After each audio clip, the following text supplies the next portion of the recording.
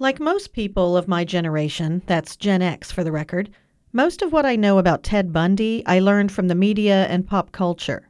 And many of the Netflix documentaries and made for TV movies portray him as some kind of charismatic Casanova, a brilliant smooth talker who charmed his victims and possibly even the judge at his sentencing, who described Bundy as a bright young man. Author Jessica Knoll got angry about that. Her newest novel, Bright Young Women, is a fictionalized look at Bundy's Florida State sorority house murders, as well as our culture's disturbing fascination with serial killers.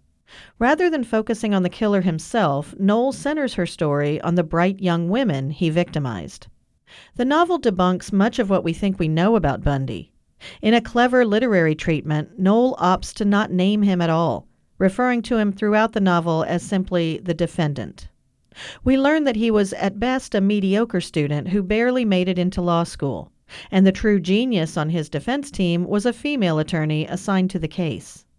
Knoll tells the story from a few different timelines and points of view, the primary one being the sorority president who came face to face with the killer. We see how men in power often ignore or discount what women say. But the women here are brave and relentless, and their stories propel this novel and make it much more than your average true crime tale. Bright Young Women is one of several books recently that take a feminist or at least female-centered approach to true crime. I hope the trend continues. For KMUW, I'm Suzanne Perez.